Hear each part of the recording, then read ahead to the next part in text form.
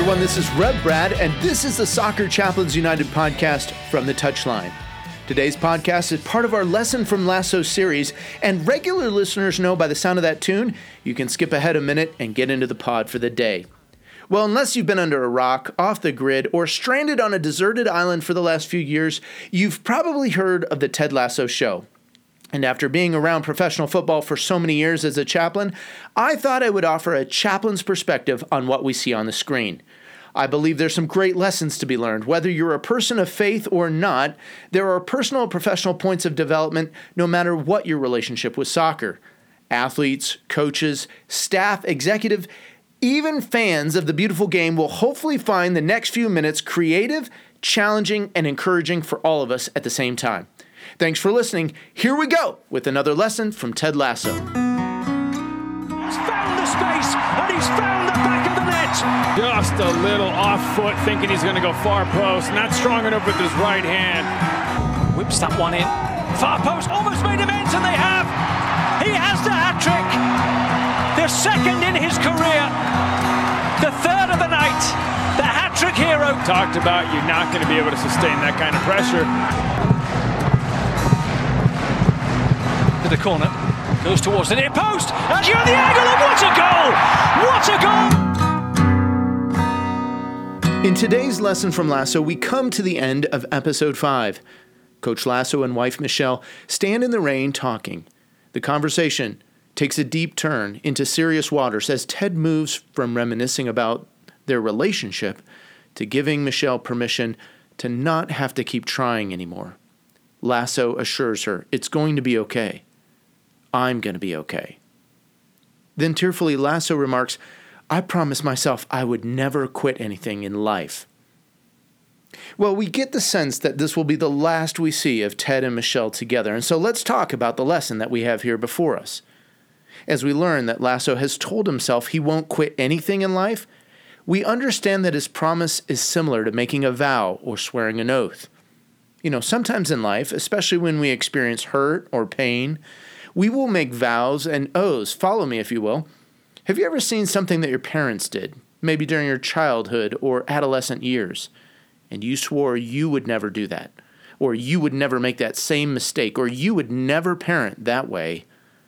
I remember when I was young, different times when my family would move around, my parents would always seem to choose a house and a neighborhood that was close to the school, and our church would be a faraway drive, a drive like 30, 45 minutes.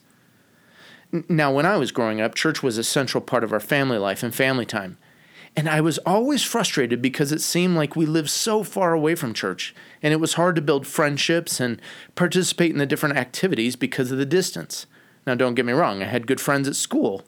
But at my young age, I didn't have a realization or appreciation for things like driving, gas prices, and all those other things. But today it makes sense to me. School being a daily thing for much of the year, church, even going 2 or 3 times a week was less frequent, wasn't a big part of life. As an adult, I see it makes sense to choose a home near a school. But see, I made this oath as a young teenager. And I said, when I have a family, we're going to live near the church. We aren't going to be commuter Christians. Well, that oath, that promise, that vow was something really untenable. It was unsustainable, especially later on in life. I've been employed and have worked at a couple different churches, and I've left those churches too. Today, our family drives some 20, 30 minutes to where we currently worship, and it kills me inside because of that oath I uttered way back when. To some extent, I feel as though I'm repeating the same mistakes, quote unquote, I felt that my parents had made. I'm not fulfilling the vow that I made way back when, and it makes me feel as though I'm under some kind of curse. Well, I think this is similar to what Lasso is feeling here. Probably there's some unresolved part of his childhood or his past. I think we're going to see something later having to do with his relationship with his father. And there was a cause for Lasso to swear to himself or promise to himself that he wouldn't quit anything, whether it had to do with his marriage relationship.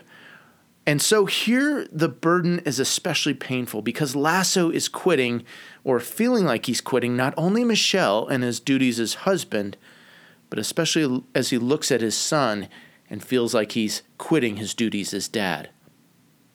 Well, what's the lesson out of all of this? I think we all do well to look at the biblical posture and guidance when it comes to making oaths and vows. In the book of Deuteronomy, chapter 23 through verses 21 through 23, it says, "If you make a vow to the Lord your God, do not be slow to pay it, for the Lord your God will certainly demand it of you, and you will be guilty of sin. But if you refrain from making a vow, you will not be guilty. Whatever your lips utter, you must be sure to do it, because you made your vow freely to the Lord your God with your own mouth." Ecclesiastes 5, verses 1 through 7, likely written by Solomon in all of his wisdom, also gives us a similar kind of guidance. He writes, "Guard your steps when you go to the house of God. Go near to listen rather than to offer the sacrifice of fools who don't know that they do wrong. Do not be quick with your mouth. Do not be hasty in your heart to utter anything before God. God is in heaven and you are on earth, so let your words be few. A dream comes when there are many cares, and many words mark the speech of a fool. When you make a vow to God, do not delay to fulfill it. He has no pleasure in fools. Fulfill your vow. It is better not to make a vow than to make one and not fulfill it. Do not let your mouth lead you into sin, and do not protest to the temple messenger, 'My vow is a mistake.' Why should God be angry at what you say and destroy the work of your hands? Much dreaming and many words are meaningless. Therefore, fear God." Well, just some quick lessons I think we should realize about vows. 1, don't be hasty to make a vow. Don't be hasty to swear to do something or make an oath. The second thing, don't make promises or vows in anger or out of hurt or pain. I think this is tough. Sometimes we don't realize the hurt and pain that we're going through. But when we do those things, it can actually have a really negative effect, and they can do longer damage to us later on in life. The third thing is this: count the cost. There are some vows and oaths that are acceptable, important, and worth making, whether it's a vow or oath to God, to our spouse, and in other instances perhaps. But we must do due diligence to understand the extent to the commitment and covenant we are taking on. And finally, when we fail, notice I said when, not if, in our commitments to God, to others, to ourselves, we need to call out to God for mercy, forgiveness, and grace. Well, thanks for listening to this lesson from Ted Lasso. This is Reb Brad coming to you from the Touchline.